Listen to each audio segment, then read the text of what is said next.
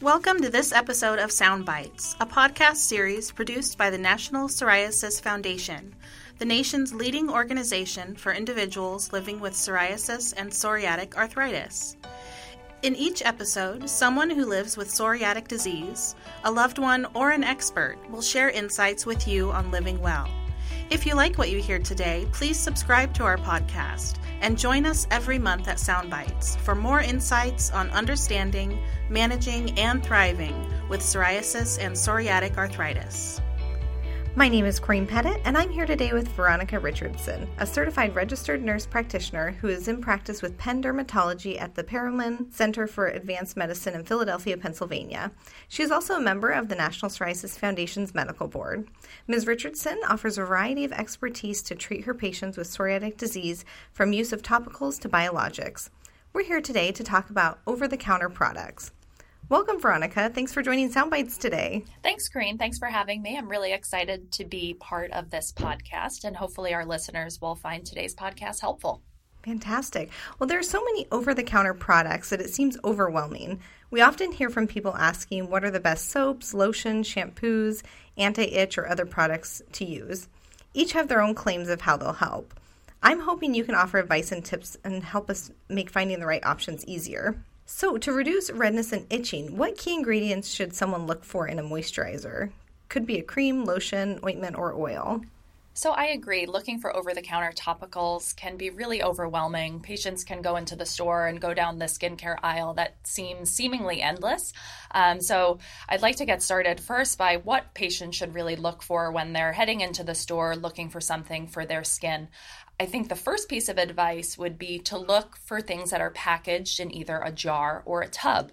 Things that are packaged in either a jar or a tub means that they're either a cream or an ointment. And creams and ointments are by far superior when it comes to moisturizing the skin. So if you were to compare a cream or an ointment to a lotion, creams and ointments provide much more moisturizing power to the skin. Ingredients like petrolatum, oil, ceramides, or ammonium lactate are found in a lot of common over-the-counter moisturizers. And any one of those are a great option for patients. Patients can find that different topicals feel different on their skin. So I'll often recommend that patients try to pick up either a travel size or a sample size of a moisturizer so they can try it out at home, before they make the purchase of buying a big jar. Once you have your moisturizing routine down pat, then patients can really consider adding something to help with the redness and itching. And we know that the redness and itching in psoriasis is related to the inflammation in the skin. So for example, things like hydrocortisone cream can be helpful in reducing the inflammation, which then drives the itch and redness. And I think we're going to talk a little bit more about other topical ingredients that can help those types of symptoms later on in the podcast. Great. And how would someone determine which ingredient or form is better to use for them? It depends on the body location that patients are treating. For example, a spray or a shampoo is going to be much more amenable for use in the scalp, versus a cream or an ointment would be too greasy for that area. So it would be better for a body extremity location, like an arm, a leg, or somewhere on the torso.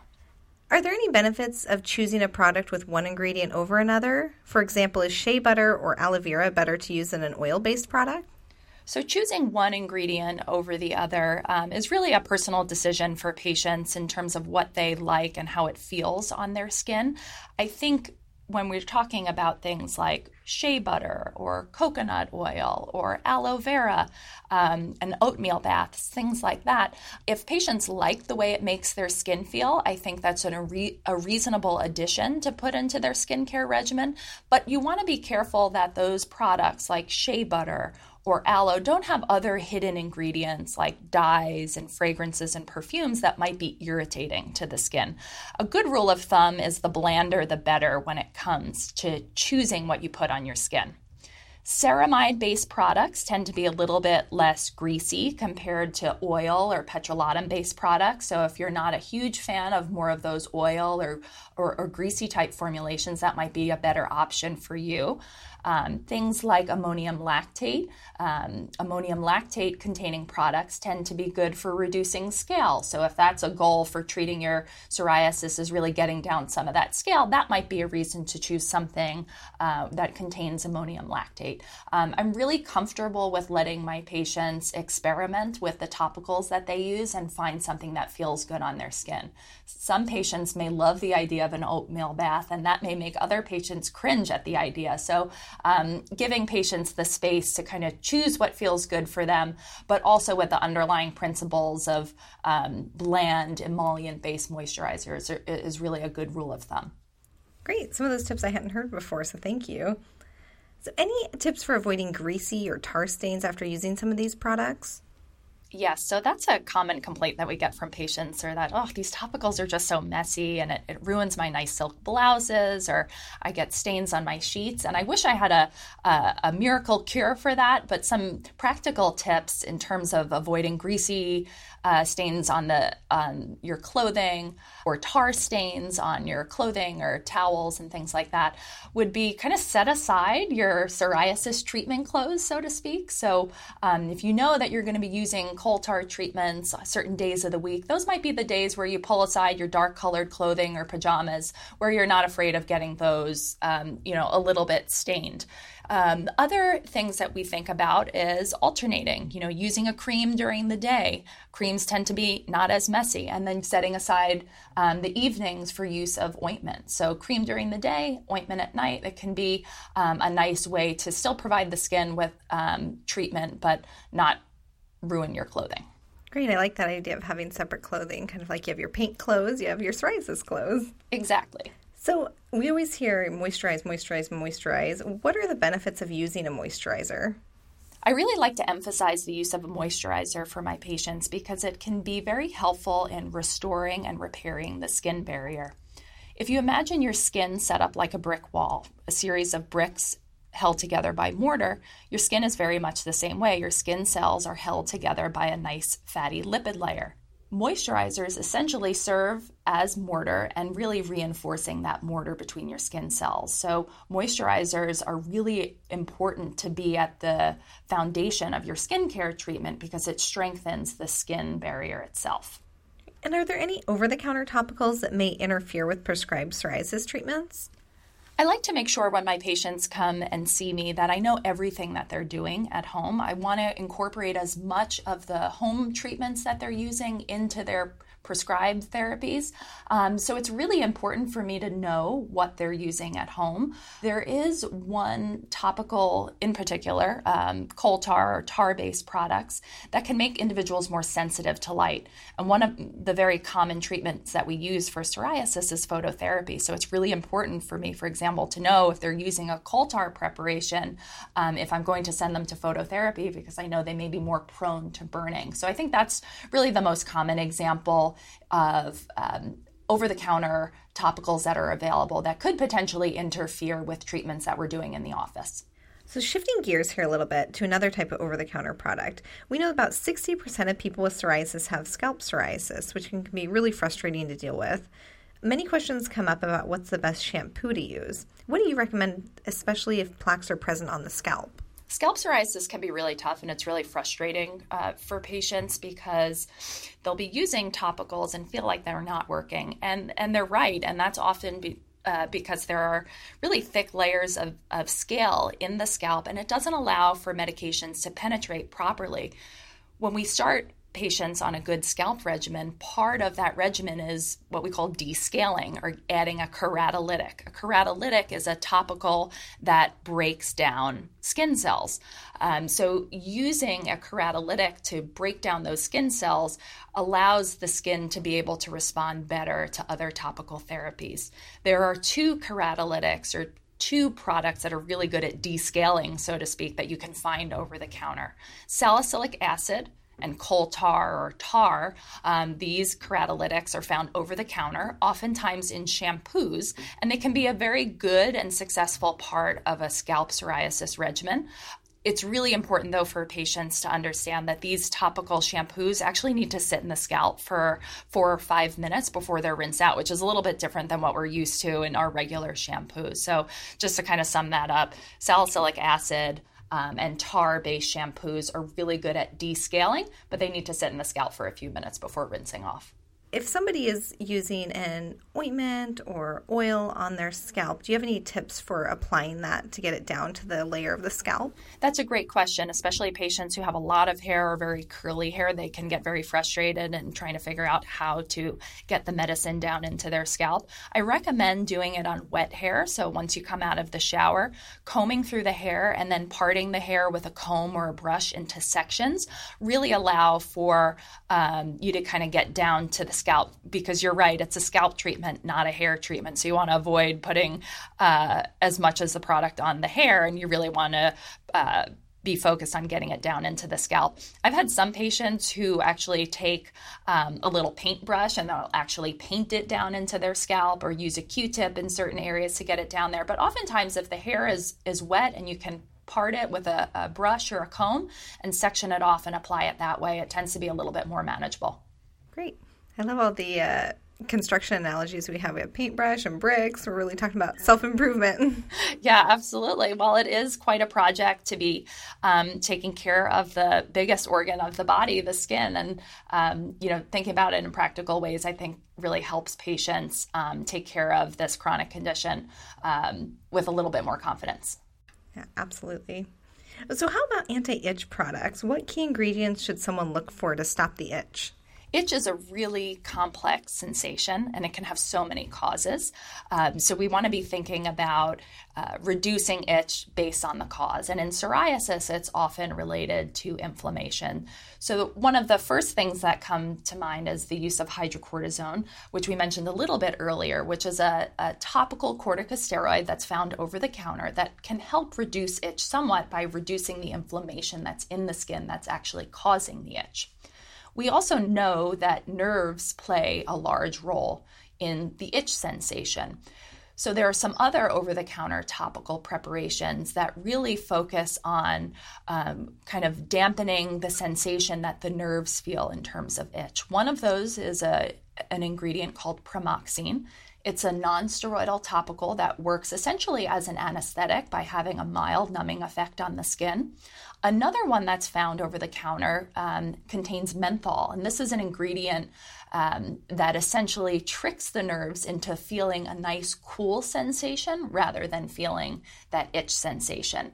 That one in particular can be put in the refrigerator, and it really then enhances a cooling sensation, and patients can find this really soothing. I do want to mention that there are many over-the-counter preparations that include diphenhydramine, which is an antihistamine that does definitely have anti-itch properties, but it works by reducing histamine. And I think that's important to point out because in psoriasis, it's not a histamine-driven process, so I probably wouldn't waste your pennies or your time using a diphenhydramine product because the reason for the itch is inflammation rather than an overabundance of histamine in the skin. Oh, wonderful. Yeah, I really like the refrigerator menthol soothing. That sounds great. Another thing that we hear a lot about is the pain with psoriasis. So let's talk a little bit about pain relief patches. There's so many over-the-counter choices now. Are there benefits or caution to using this type of product? As far as pain patches go, I would really proceed with caution. And the main reason is that psoriasis, of course, can be very painful in the skin, but there is also a type of joint inflammation or arthritis that can occur in the setting of psoriasis called psoriatic arthritis. About 30% of patients who have psoriasis will go on to develop psoriatic arthritis, and that can be a very painful condition. You can have back pain or knee pain, wrists, hands, neck, shoulders, and I would hate for a patient to be mistaking joint pain and thinking it's actually skin pain.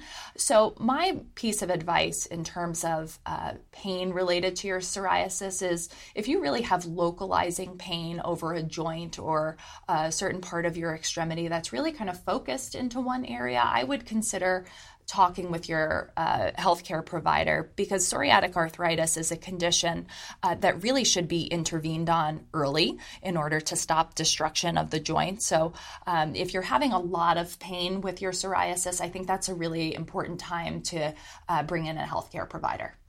Definitely, very important. So in general, when someone's looking at the ingredients list, are there any ingredients that cause irritation or should be avoided completely in an over-the-counter product? I think that's a great question and a really pertinent one, because we've spent a lot of time talking about what we should be looking for in ingredients.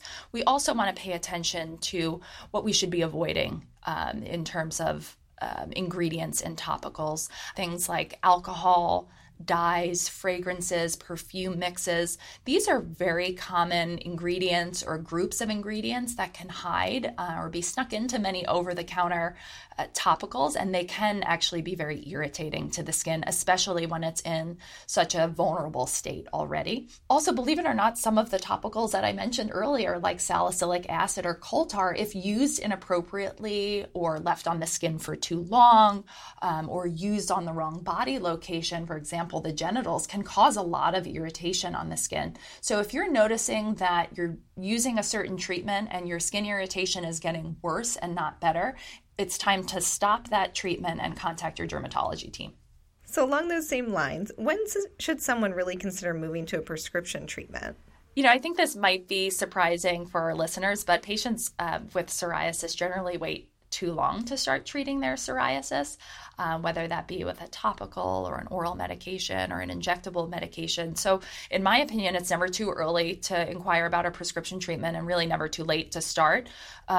If you have started an over-the-counter treatment regimen for your psoriasis at home and you've been using for 3 or 4 weeks and really haven't noticed any improvement, or you've noticed worsening, that would be time to consider a prescription-based treatment. Also, if your psoriasis involves a larger surface area of your body, we characterize psoriasis as mild, moderate, or severe. And we base that on body surface area. And if your body surface area is more than 5 or 10%, which is moderate or moderate to severe or severe disease, that's really the time you want to consider getting on prescription treatment. And since psoriasis is considered to be a systemic disease, do you feel there's still value in treating the disease with topicals? Is there a risk of not treating the whole body as soon as possible? I think there absolutely is a benefit in treating the disease with topicals, even though it's a systemic disease.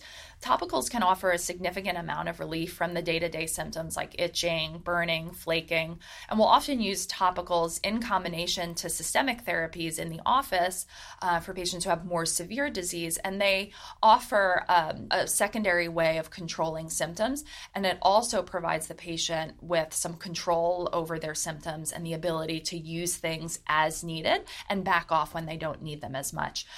With certain therapies, we're sometimes left with a few stubborn spots of psoriasis, and topicals can be really helpful in clearing up those last few stubborn spots. And we see a lot about new pharmaceutical treatments that come out, but what about new over-the-counter topicals? Are there any that you can talk about?